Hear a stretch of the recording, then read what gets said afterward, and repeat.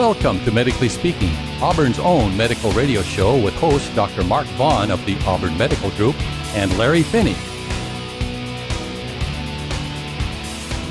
This is Medically Speaking Radio. Welcome to our show. This is Dr. Mark Vaughn and Larry Finney coming at you from K-High Studio at AM 950. Your voice of the foothills. Everybody's voice of the foothills. It's the voice of the foothills. Absolutely. What'd you do, Larry? Why is it that we've been pre-recording shows and not being live in the studio? Well, I participated in the Baker to Vegas race this past weekend. That's the name of it, the Baker to Vegas race? Yeah, it's so named because it starts in Baker, California, which is in the Mojave Desert, and ends in a little town called Las Vegas. You may have heard of it.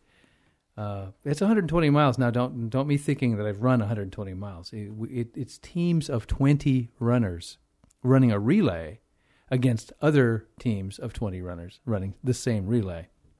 This sounds different to me than any other race I've heard of. It sounds different than the Western States Endurance Run. Sounds different than the little Ironman type thing that we have, or half Ironman, whatever you call it, triathlon. There's like 250 teams all doing this. And is there just a different character of a group of 20 runners that share a 120-mile? Yeah, these are all law enforcement agencies. So it's law enforcement. Okay, I thought there was something. Insane. But, I was hearkening back to our little speech about heat exhaustion, and our third runner went down he finished his leg, but he took something like 3 bags of IV fluid to bring him back from the land of perpetual leg cramp. Do you know this guy well? Oh, yeah. Is he okay now? Oh, he's fine. He's just one of those guys that goes after everything like his hair is on fire. Okay. Yeah. Well, we need to jump right into the show. I need to introduce what we have. It's Dr. Gurvinder Shahid, the oncologist in town, one of the oncologists in town, talking about his experience of thinking that he had cancer. And that's what we'll do after the break. The content of this website and the Medically Speaking radio show are meant for entertainment and for general information purposes. No doctor-patient relationship is attempted or implied through the show or the website. Any medical advice, home remedies, and all other medical information on this website or radio show should not be treated as a substitute for the medical advice of your own doctor. Do not attempt any treatment mentioned on the website or the show without consulting your doctor. Always consult your own doctor if you are in any way concerned about your health. If you need a doctor and live near Placer County, call Jen at 530-886-8630. If you have a medical emergency, call 911. Medically Speaking Radio, Dr. Mark Vaughn, Auburn Medical Group, K-High Radio, and or our sponsors are not responsible for any diagnosis or treatment made by anyone based on any of the content of this website or the Medically Speaking Radio show. In addition, the views and opinions expressed on the show or on linked websites are not necessarily those of Dr. Mark Vaughn, K-High Radio, the Auburn Medical Group Incorporated, or any of the show sponsors.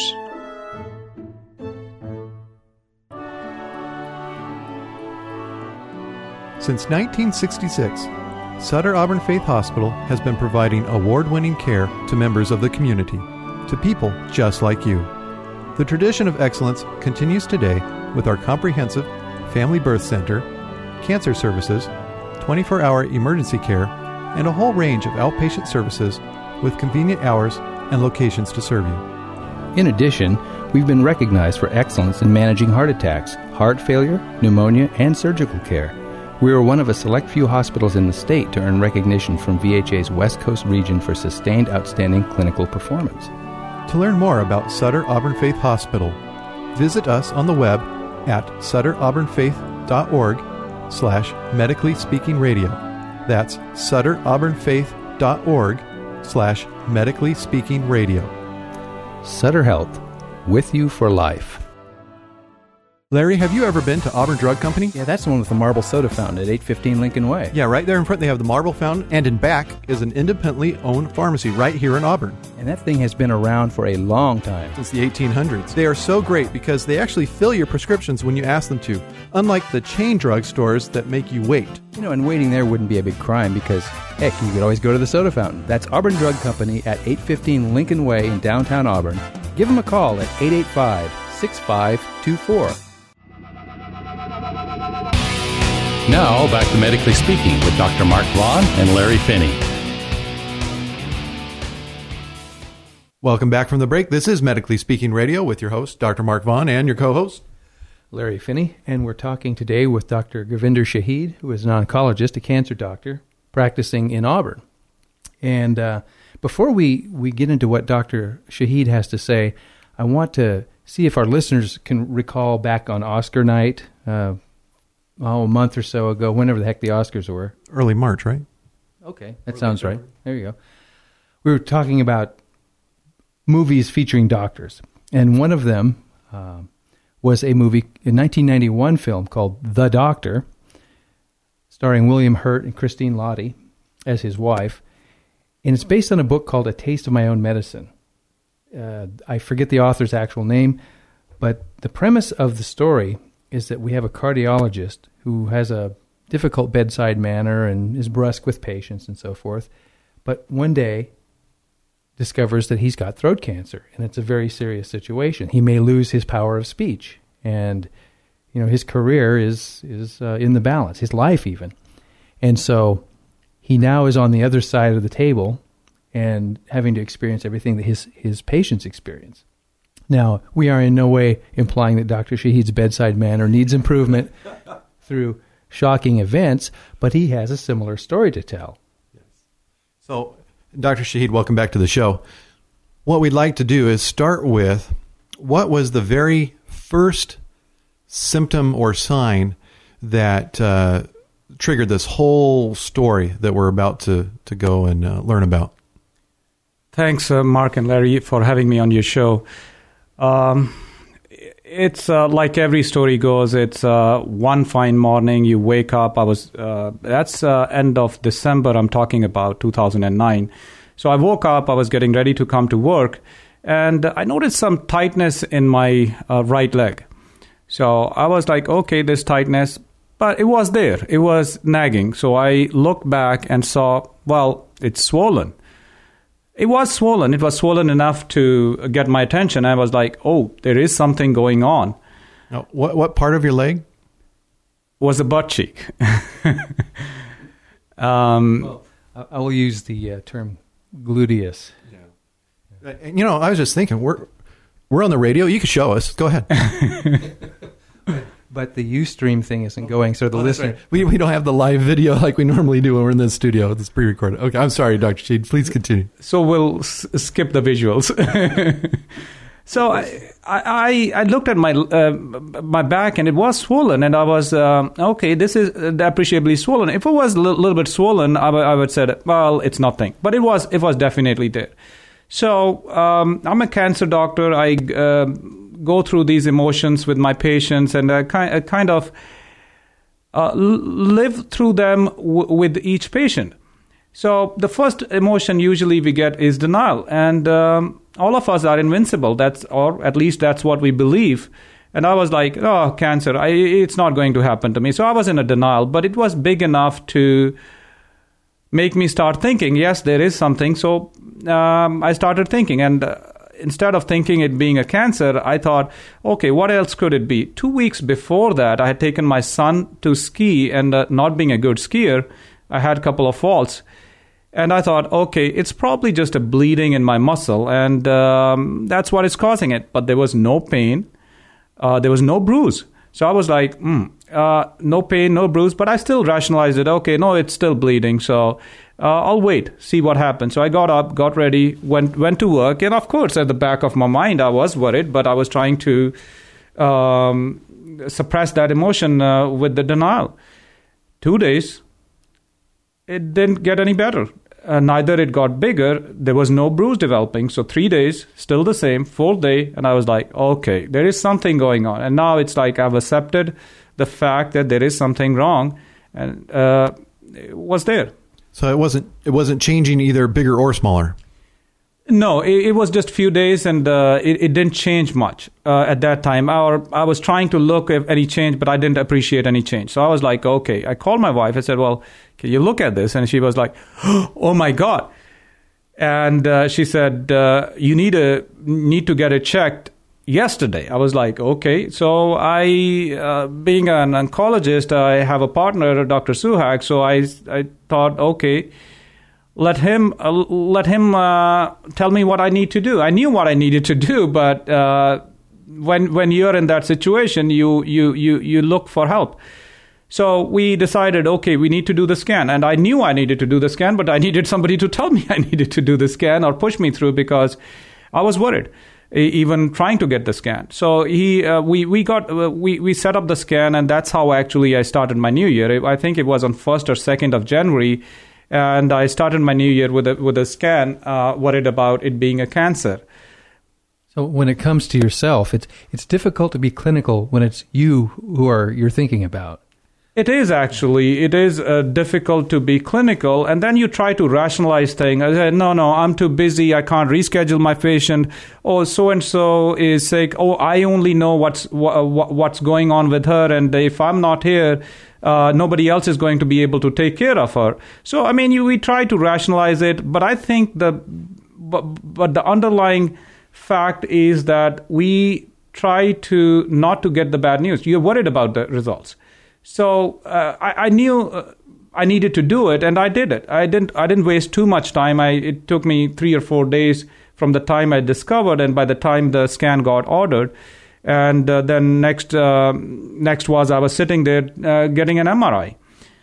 So I was lying there getting an MRI, and you kind of are worried at that time. You're trying to, you don't know what the result is going to be, and you don't want to wait to get the results. And if given a choice, I would like to see as they were taking the images. I would like to see them. So you're trying to get the clues what it could be, and you're like, and while lying there, by that time, I had kind of resigned to the fact that it may be cancer.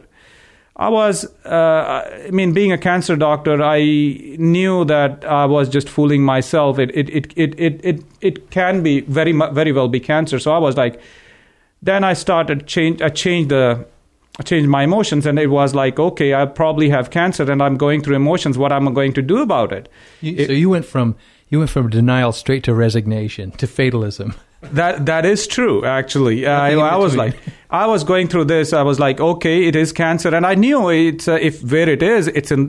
probably in the muscle, and in the muscle, most of the times there are cancers called sarcomas, which are bad cancers, not very common, but they are bad cancers. And I was like, okay, I'll probably lose my leg. I'll probably need to go through chemo. I'm going to go through radiation. I don't want to deal with this ever again. And then it was like, if I live through this. So I was starting from denial to thinking about, oh, what a nice day it is today, and maybe this is my last one. And I knew that wasn't rational. I knew that I haven't even got a scan done yet. So I was lying there trying to get the scan done, and other things going along the way, I noticed little things which we kind of in medical professions sometimes don't pay attention to. One of the tech actually almost at the end of the scan walked over to me and said, how long have you had this swelling? And I said, well, I just noted it a week ago, but that was like, oh, it's probably big.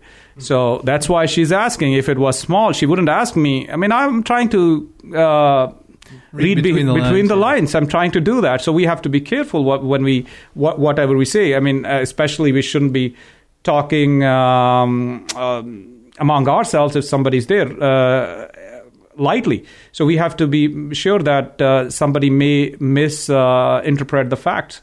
So this has given you appreciation for how you have to watch your words around patients. You do, and also it tells me that another thing is I've noticed from this is that you need to get accurate information. Because if you just get a part of the story and it's not accurate, you're more worried than you're not. And that takes me to another point is when sometimes patients don't like it when the nurses or the front desk don't give them the results. And they say the doctor needs to review it and explain it to you before they can give you the results. And the reason behind that is sometimes the test can be just a little off and may not mean anything. And the nurse or the receptionist tells you, okay, this is the test, but it's abnormal, the first thing come to everybody's mind is, okay, it's really bad, it's bad. So it may be going through something which a person didn't need to go through, and it's always better for a doctor to explain that test. And that takes me to the next thing is, when I was lying there, I was like, I need these results ASAP. I mean, of course, I can't wait. And I can understand that emotion patients go through. They get the scan, and then they have to wait for the results. I try to get the patients in quickly and explain it personally to them, but still they have to wait a couple of days for the radiologist to read through it, and that's, I think, is worse than it's worse than knowing you have cancer is waiting to know you have cancer. Mm-hmm. So that's probably was the most difficult part. Fortunately, in being in a medical profession, I could have looked at the scans myself, and the only reason why I didn't look at it myself was I wanted to have the radiologist to review them before I start interpreting it myself and be going ballistic and thinking wrong. Yeah, you wanted an objective opinion. Exactly. So then after that, I actually went to the radiologist once the scans were done and they were ready to be reviewed. And the first time I looked at the scan, I was like, wow, what is this? It was big. It was a big tumor. It was 28 centimeters by 22 centimeters by 8 centimeters big. It was a big tumor. So that's like a foot? Foot by 8 inches by... something like that. I'm trying to imagine a common object that would have the approximate dimensions. A foot long at Subway? A foot long at Subway. It was pretty much like, but it was a wide foot long. It was like 3 foot longs put side by side. A foot long triple E. Open-faced foot long. Oh, no.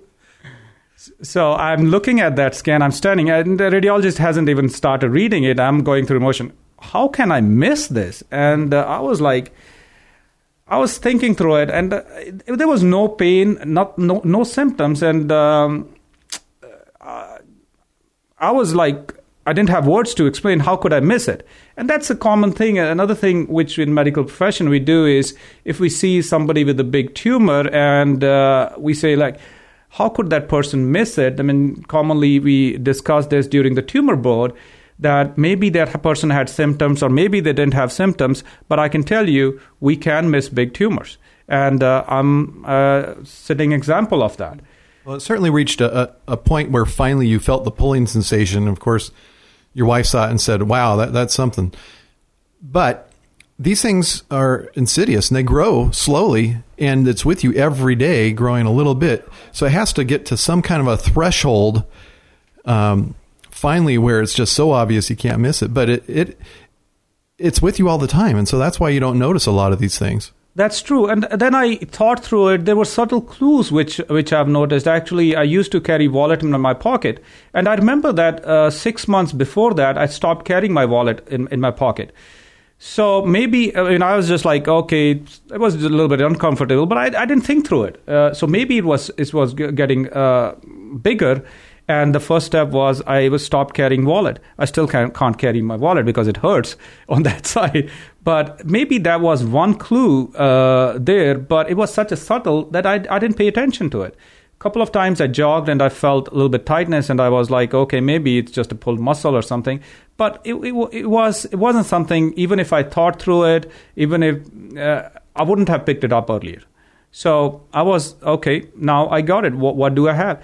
So the tumor looked like a fatty tissue. It's a fatty, in medical terms, it's called lipoma. It's a collection of fatty tissue. Most of these lipomas are about 5 centimeters or less, and they're just sitting under the skin. This was a deep lipoma under a big muscle. And that's another reason why I probably missed it. So that's an uncommon position for that, and the size was big as well. Now, there's a cancerous form of fatty tissue called liposarcoma, sarcoma being cancerous. And they have certain characteristics on the scan, which it had. There were 2 spots which raised a strong suspicion that it could be liposarcoma. And given the size and the location, that was kind of concerning, very concerning, and I'm just trying to be gentle, concerning. I was frightened. So I was like, okay, looks like I have a liposarcoma. And irony of that situation is that where I was trained in Georgetown back east, it's a Washington Hospital Center. It's a big lipoma, not lipoma, but sarcoma center. Sarcomas are the cancerous form of this tumor.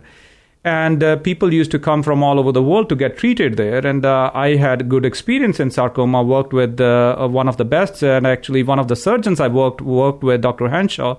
He's written a book on liposarcoma. So I was like, how ironic. I mean, there are probably about 10,000 sarcomas a year in the United States, and a tiny fraction of those are liposarcomas. Like, how ironic. I mean, I got liposarcoma. Then I was like, okay, at least I know how to deal with this. Okay, so discovery, you found it. Diagnosis, we're working on that. The MRI. Working with MRI, getting the results of that. It looks a little bit like it might be a liposarcoma. And we're going to take a break. And then we'll continue the story when we get back with more of Dr. Gurvinder Shahid and his cancer scare here on Medically Speaking Radio. This is Dr. Mark Vaughn. I want to tell you about my dentist, Rodney Kihara. His office is located right in town at High Street and Auburn Folsom Road. His staff is pleasant. They smile when you walk in, and you know who they are because they're there every time. We're talking about Flo, Cheryl, and Judy. Their pleasant faces welcome you into the office and let you know that you're in the right spot, a comfortable place to go to the dentist. Call Dr. Kihara's office at 888-1966. That's 888-1966. Few things in life are harder than thinking about serious illness or the death of someone you love. Research confirms that Americans want the basic services that hospice provides: care at home or in a home-like setting, treatment that preserves a sense of dignity and respect, emotional and spiritual support for patients and for their families, and effective pain management. Hospice helps patients and their families deal with end-of-life challenges in a life-affirming, compassionate way that brings dignity, hope, and love to every day of life. This message of love and caring is the focus of hospice care. This message is brought to you by Sutter Auburn Faith Hospice.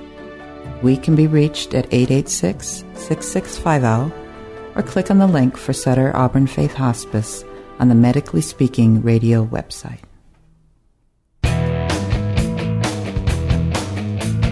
The doctor would say don't stick anything in your ear.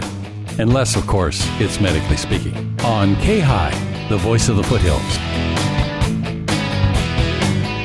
Now, back to Medically Speaking with Dr. Mark Vaughn and Larry Finney. Welcome back from the break. This is Medically Speaking Radio, and we are here speaking with Dr. Shahid about his cancer experience. So when we left off, you had just been talking about that you really thought this was a liposarcoma, which you are attending back in... was it residency or fellowship at Georgetown, actually wrote a book about.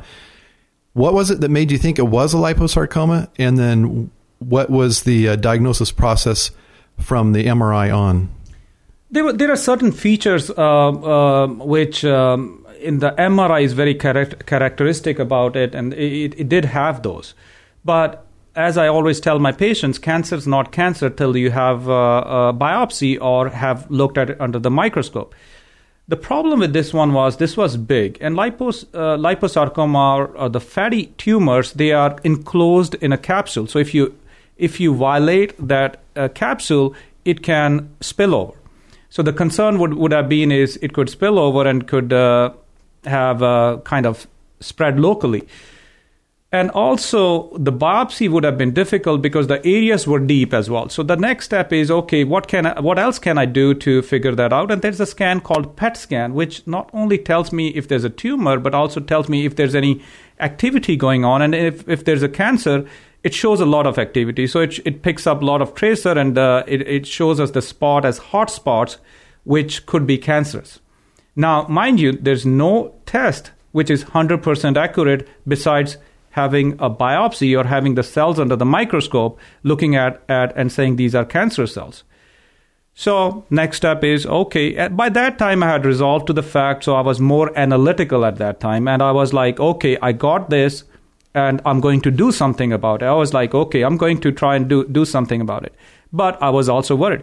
By this time, after the MRI and before the PET scan, when I was like, okay, I'm dealing with liposarcoma, I'd already sat down with my wife, went over the life insurance, and I had told her, well, don't spend all your money right away. Take care of the kids, give them good education. So I went through all the emotions. And, that's another thing is, once I went through this and kind of got my life in order, which I commonly talk to my patients, and I never got myself to do it, that I felt at peace. I actually was ready to die at that time. I was like, okay, I'm ready. If I have to go, I have to go. Of course, I didn't want to go because my kids were still young and I was concerned and I was like, why me? And I was going through all those emotions. But once I had my life in order, my plans for the kids and for my wife and everything in order, I was at peace. So I actually tell everybody who's sick or not sick that get your life in order. Make sure you have your life insurance. Make sure your finances in order. Make sure you have your advance directives, which is basically what are your wishes if you really get sick? Do you want to be put on life-sustaining machines or not? So you need to have that. If you have those things, you're at peace. The worst thing which can happen is when you're dying and you have some unfinished business. So that was one of the emotions I went through at that time. So, and then I was like, okay, I've got these things in order now. I need to take care of this. And I was thinking analytically. I was thinking, okay, if I need chemo, I'll go through chemo. If I have to go lose my leg, I'll lose my leg. But I'm going to fight this. I don't want to deal with this ever again. I'm going to do everything I can now so that it doesn't come back if I live. So that was my next step, was to see if it is really cancer or not. So I got a PET scan done, which, as I explained, could have given me a better information. Now, as the luck would have it, it did show me two spots, the same spots, and they did show that there was some brightness.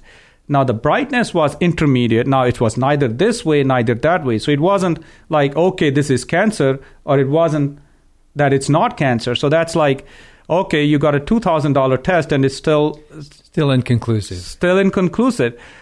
And one may say, okay, what's the point? It still was helpful. If it was completely negative, that means I probably don't have cancer, then I could have a smaller surgery, so you can just take it out piecemeal. But since it was inconclusive, I had to presume it's to be cancer until proven otherwise. And another thing, especially in anybody who gets diagnosed with cancer, is most important thing for them at that time is cancer treatment planning. And what I mean by cancer treatment planning is that if the treatment gets messed up in the beginning, you can't go back and change it. And the example I can give you is, if I had presumed, okay, it's not a cancer, and had a surgery which it was taken out piecemeal, and a week after that get a call from the pathologist saying, okay, I'm sorry, it's cancer, and now I've messed up the surgery and I have the cancer spread out there and there's no way to scoop it out. So be very careful and make sure that your doctors have planned your cancer treatment. Sometimes you may have to see a different specialist. You may have to see the surgeon, may have to see the radiation oncologist, but have a plan before you start the treatment, what the treatment plan is, and is it accurate. At Sutter Auburn Faith, we have tumor boards where we commonly discuss patients, and radiation oncologist, pathologist, radiologist, surgeons, urology, and medical oncology. Everybody is there, and we discuss each cancer patient and come up with the plan before we treat. So that was another thing which was important for me, is to make sure I don't mess it up. So with the PET scan, I was left with, okay, it could be cancer. So now the thing is, now it's a big one, and it was sitting right next to the nerves. It was sitting right next to my joint. So it would have been a difficult surgery. It was big, and so the problem was, am I going to lose function in my leg? Will I have to get the muscle out? Will I have to compromise a joint? So the next thing which I was going through was how much risk I'm going to take, how much function I'm going to try and preserve. So I was like, I was at one extreme. I was like, okay, if I have to lose my leg, I'll lose my leg. I don't care. I don't want to deal with cancer. Well, let me clarify.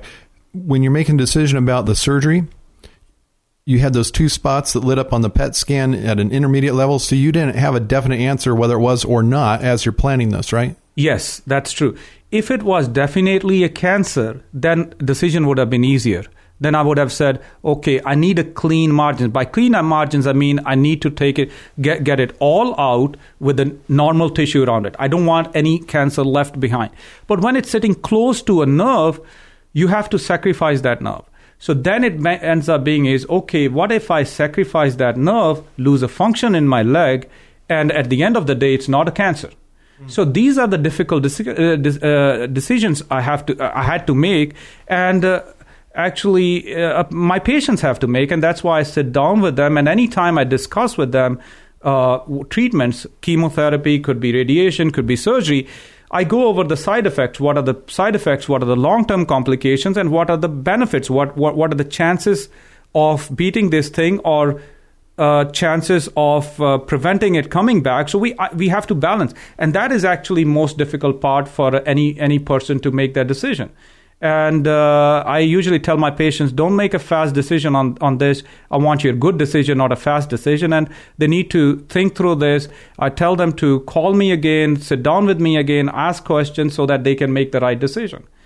So what I did at that point was, okay, I need to find a surgeon who can do this. And especially because there's a concern about cancer, and it's neither sitting somewhere where it's in my belly or on my chest. I need it. It's close to the bone, so I may have to sacrifice the bone. They may have to work with the nerve. So the kind of surgeon I needed was orthopedic oncologist. Unfortunately, in this area, we don't have that many. If I'm saying not that many, I think there's only one person who's here in whole of Sacramento area, and in Bay Area there are probably about 2 or 3 only. So, fortunately, I had access to surgeons back east who was my mentor actually, and I called him, and he may listen to this, but as all surgeons have, he told me he's the best, and come over here and I'll do the surgery. But I was like going back to East Coast, going through all this. So you have to think of the logistics of this as well, and you want to get the best treatment. But I had to think about the logistics of this, and I decided that would be too difficult, too disruptive for my family. My kids go to the school, so I said, well, I'll probably have to do it here somewhere. And then he insisted. He knew few people in UCSF and in Bay Area. So I said, I promised, and I'll see them. Now, here's another thing which usually patients ask me very hesitantly, and sometimes they say they want to have a second opinion from a big center. And I actually encourage them, if somebody has any doubts, they need to do that. You need that for your peace of mind, and you need that to have confidence in the treatment. If a doctor tells you you don't need a second opinion or discourages you from a second opinion without explaining why, I would say run from that doctor. So, I saw 2 surgeons, and it wasn't that both of them were very competent surgeons, and both of them knew what they were doing, and they were experts in their fields. So the next thing, which I asked them how they're going to do. So I kind of asked them the right questions, the technique and everything. So eventually I settled on one, and what I settled on is basically a person who sat down and talked to me and talked to my wife and spent time with me and spent time with my wife, explained all my concerns, explained everything. So it all ends up being is you're connecting to the right person. So it's not just your person's technical skill, but how good a person is in communicating with you, and how concerned he looks for you. Were both of these surgeons orthopedic oncologists? Both of them are orthopedic oncologists, and both of them have done these kind of surgeries and are very, very good at it. Okay. So eventually, I went with the person who I connected with and who spent time with me. So on this one case, you saw most of the orthopedic oncologists in Northern California. That's true. You can considering the numbers, I probably saw more than 50% of those. And both of them agreed as to your. Both of them actually agreed to the treatment plan. They agreed that this has to be taken as cancer until proven otherwise. And then especially with the second person, another thing I liked about that person was that he did sit down with me and kind of went through what my wishes were as well. I mean, how much, because it wasn't proven that it's definitely cancer. So how much risk I'm willing to take? I mean, am I willing to sacrifice the sciatic nerve, or if it becomes too close to it, rather than sacrificing it, take it out as much as he can closely, even if there is a little bit of the tissue left behind, and then maybe go in with the radiation or chemotherapy if it's cancer. So he did go over those, and I liked that his approach. And eventually, I did talk to him, and I said, I want you to take it out as cleanly as you can, as negative. But if it comes to the function, maybe I don't want to lose the function there as well. And if it is and ends up being cancer, I can deal with it with chemotherapy and radiation. So I initially, starting from where I said I'll get my leg chopped off, I went through, dissected the radiology studies and came to that conclusion. So your decisions change. And that's another thing is, don't go by emotions. Sleep over what you want to do, and don't make a quick decision. Sometimes we make a decision, okay, I'm diagnosed with cancer, I'm going to die, I'm not going to do anything about it. And a person may be curable. So think through it, talk to people, talk to the doctors, look at your options, see how much they can do. I mean, what are the risks involved with the treatment, and what are your chances, and then make a decision. Okay. With that, we're going to take a break. When we get back, we'll continue this story of what happened with Dr. Shahid's cancer scare. This is Dr. Mark Vaughn. I wanted to let you know a little bit about our practice at the Auburn Medical Group. The physician, nurses, and front desk personnel all approach the patient asking themselves the question, how would I want to be treated if I was in the patient's shoes? Listen to what one of our patients has to say about her experience at the Auburn Medical Group. My name is Susie Brown. I just want to sincerely thank that group of people for being there for me in some emergency situations. They are very efficient. Their staff, including their receptionist, even when you call her, she's got sympathy and compassion for you. And when you're ill, that's what you need. The nurse staff is wonderful, and Dr. Vaughn listens to everything you say, and they just get on things. They do not let anything lag. If you need a doctor, call us at 886-8630 or look at our website at auburnmedicalgroup.com.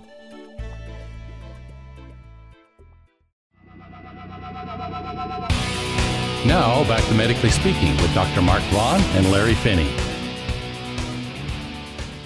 Welcome back from the break. This is Medically Speaking Radio, and we are speaking with Dr. Shahid about his experience of going through a diagnosis of a mass that we thought was cancer, or it could very well have been. When we left off, you were talking about your decision about surgery with an orthopedic oncologist. That you actually kind of changed your mind about what you wanted to do for treatment, and you were talking to him, and that's where we left off. Right. So I talked to him, and we decided both of us agreed that we did need to do the surgery, and we will take it out as cleanly as possible. And if it involves a nerve, we're going to try and save the nerve. So next thing was, okay, I wanted to be taken out yesterday. And by this time, it was starting to hurt a little bit. So it was difficult for me to sit down. And driving all the way to San Francisco isn't easy when you have a big tumor sitting in your gluteal area. Yeah, well, and for those who may have just tuned in, we're talking about a tumor that's we just said it's like a foot long, 8 inches wide in the right gluteal area, or for those of you in Forest Hill, the butt cheek. And this is a pretty sizable mass to be removing. Right.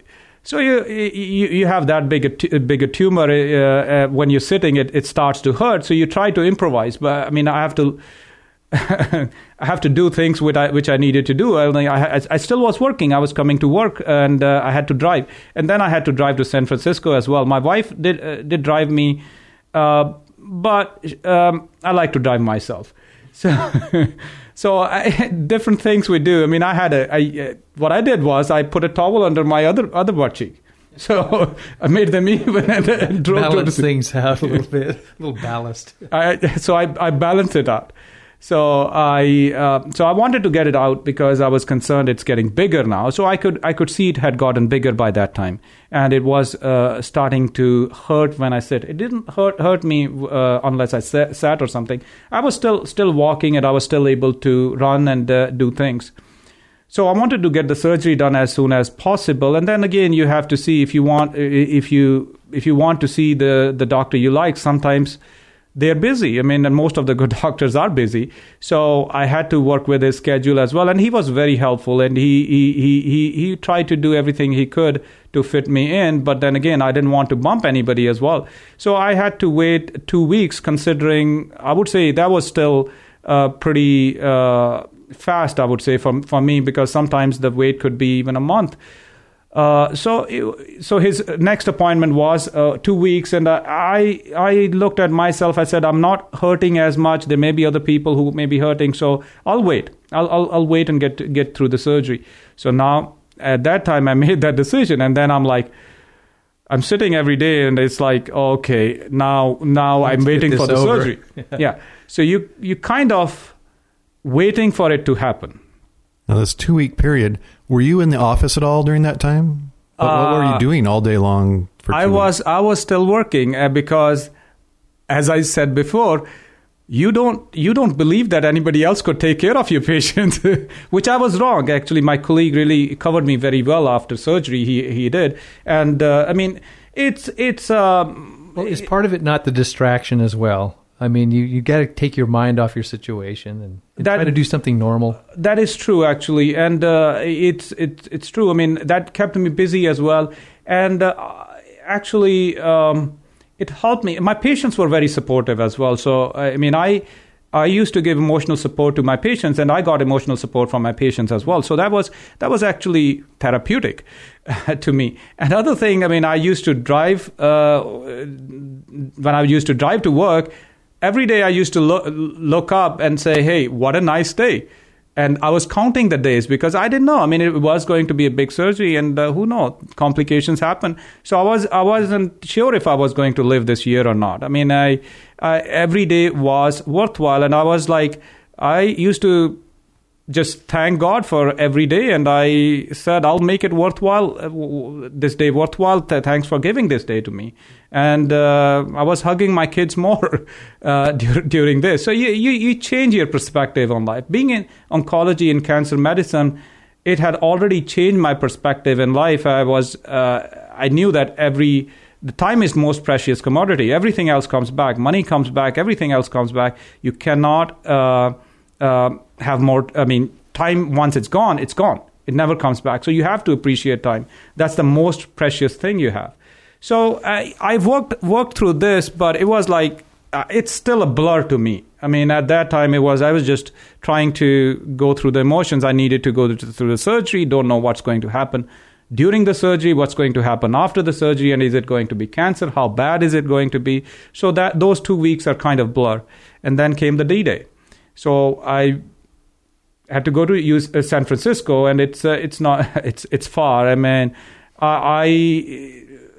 I really appreciate now that what Mitch Hanna, our administrator at the hospital, is trying to do is get as many services as he can locally in Auburn. If you're sick, that traveling that far to get medical care is not easy. It's difficult, and that was the toughest part, having to go all the way, then having somebody else take care of the kids because my wife wanted to be there. So it really disrupts your life. So having medical care locally is something I think not only everybody should have insurance, but I think more so they should be able to see their doctors as close to home as possible. So I go to San Francisco, and that night, next morning, my surgery is the first surgery in the morning. It's probably, I think it's supposed to be at 7, and I'm getting ready, wake up at 5 o'clock, taking a shower, and it felt like I was on a death row, actually, getting ready. Yeah, exactly. What if you order as your last meal? Yeah, I kind of, I was supposed not to eat anything that morning, so that was another thing. Oh, you don't even get a last meal. Even at San Quentin, they get a last meal.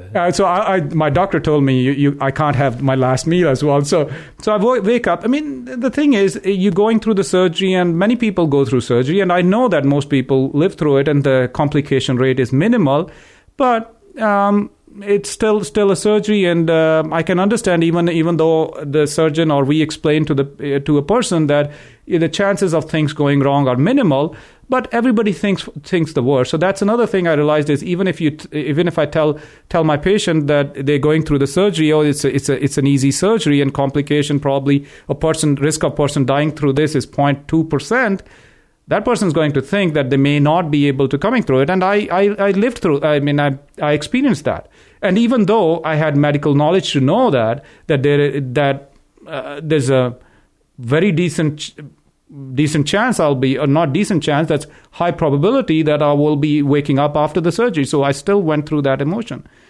So for me, the surgeries, I was knocked out, so I had anesthesia. So for me, that was the easiest part. Right. You remember nothing. Yeah. I remember nothing, but I remember my wife telling me that you don't remember anything, but I had to live through this. So she had to wait. It was a long surgery, and actually everybody was surprised in the operation theater when they saw how big this tumor was. And actually that's what my surgeon told me, that people were like, wow. And you said he's a doctor, and he missed it. So surgeon came and told me that. So my wife was sitting in a waiting room, and she described to me that it's difficult. So I think that was probably most difficult. Even for me, I mean, I was going through this. Even before the diagnosis or during the diagnosis, but that was the most difficult part for her, to sit there and not know what the next news is going to be. How long was the surgery? That was probably, my surgery I was in there for about 3 hours. Oh. It's a big surgery. I have my scar is about 33 centimeters, which is probably about 1.5 feet, probably. So it was a big surgery, and they had to actually the way they had to go through it, because it had different pockets in it, so it was difficult for them to remove. But eventually he was able to remove everything.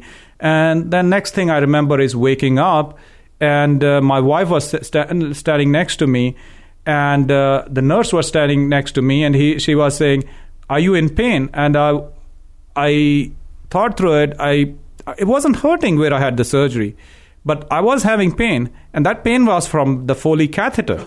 Oh. I was like, wow, it's not hurting at all at the surgery, but this thing is terrible. The catheter, yeah. And that's another thing is all doctors have to think through it is painful. I'm telling you, it is painful, so we have to be... Not good.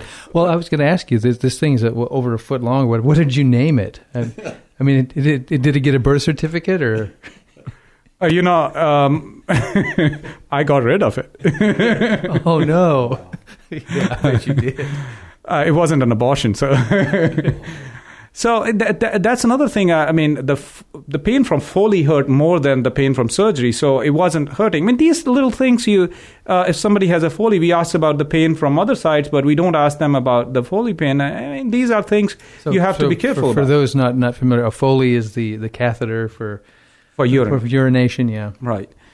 So that was at that time. And then I was goofy at that time because I was just waking up from anesthesia, so I went back to sleep. Then I was in the hospital for about 5 days, and the nurses were very helpful. I mean, the care was good. Everybody from the cleaning staff up to the nurses to the doctors. What about the food, though? What about the food? This is what we want to know. Did you have to eat the food? Can I skip on that one? No dark chocolate. Well, the thing was, one thing is I didn't have an appetite. After the anesthesia, I didn't feel like eating. And I had to force myself to eat. And the food wasn't good. I mean, in hospital, food is hospital food. Maybe that's the reason why they do it is because they want you to lose weight. So I think where we're going with this, it turned out to be benign. It turned out to be benign. Luckily, after that, I got the pathology report, and it turned out to be benign. And there was a concern, since it's a rare tumor. It was reviewed by two different pathologists, and both of them came to the conclusion that even though it was big and there were features in the scan, they did not find any features in the pathology, which is looking under the microscope. They did not find any cancerous tissue. So luckily, it ended up being not a cancerous, and it was just a big fatty lipoma. And as I joke with my staff, they were like, "So you just had a butt implant gone wrong?" I said, "Yeah, I had a butt implant gone wrong. I had to get it taken out." We did a news story about that. Yeah. Well, you seem like a pretty compassionate person to begin with. That notwithstanding, has this experience changed your attitude towards patients at all? Hadn't changed my attitude towards my patients, because you can't do cancer medicine unless you really feel with your patients. You would be. That it's a difficult field to be in, and you cannot do it unless you really are willing to go through the emotions. Going through the emotions, I picked up the subtle things, which I think at the end of it has made me a better doctor. I think it's a part of my training. I would say it is an important, for me. This is an invaluable experience. Looking back, thank God it didn't turn out to be a cancer. But looking back, I think it was very invaluable, and I wouldn't want to change it. Sometimes people say, "Oh, I wish it didn't happen to me." I never thought of it that way after I knew it wasn't cancer. But otherwise, I think it was a very invaluable experience for me. I picked up subtle things, how it can make me a better doctor, to be honest. Another thing which it gave me is it gave me more appreciation for life. It gave me appreciation for why we're here, and to make it more meaningful. So it was an important experience for me, not as a person only, but also as a doctor, as a medical doctor. I know they can't make it as a part of a training, but thank God for giving me that opportunity to learning from this. Yeah. And I would be very comfortable saying that all of Auburn is blessed to have you come through this, and for it to have been benign because of what you provide to our community. And our listeners, a lot of our listeners to this show are future patients of yours, and they will be blessed through this experience that you had, and that it did turn out to be benign, so that they can have you as their doctor. We do need to wrap up. Is there any final thought that you wanted to tell our listeners? You're right. It's the way it was, how big it was. It could have very well been a cancer. At the end of the day, I'm surprised that it's not a cancer, and I think part of it is because of the prayers of my patients, prayer of my loved ones, that I'm sitting here and talking about it this way, and it didn't turn out to be a cancer, because I am surprised it's not a cancer. Well, we do need to come to the end of the show here. Dr. Shahid, thank you so much for sharing this story, very personal story, with our listeners on the show. We do look forward to having you back, hopefully on something a little lighter to go over. As always, we want to encourage you to learn about Medically Speaking Radio by going to our website, medicallyspeakingradio.com. If you're on Facebook, you can become a fan. Or yes, now it's no longer becoming a fan of things on Facebook. Have you seen that? No. Now you either like things. I guess you can't dislike like you do on YouTube, but you like things. So Please like us on Facebook. And we look forward to being back with you again next week, every Saturday morning at 10 o'clock, right here on AM 950 KHI. Or if you listen to us on podcast, please go to iTunes and rate our podcast on iTunes. That helps us out. At the end of the broadcast here, this is Dr. Shahid joining us, myself, Dr. Mark Vaughn, and Larry Finney, as always, telling you to stay in good health.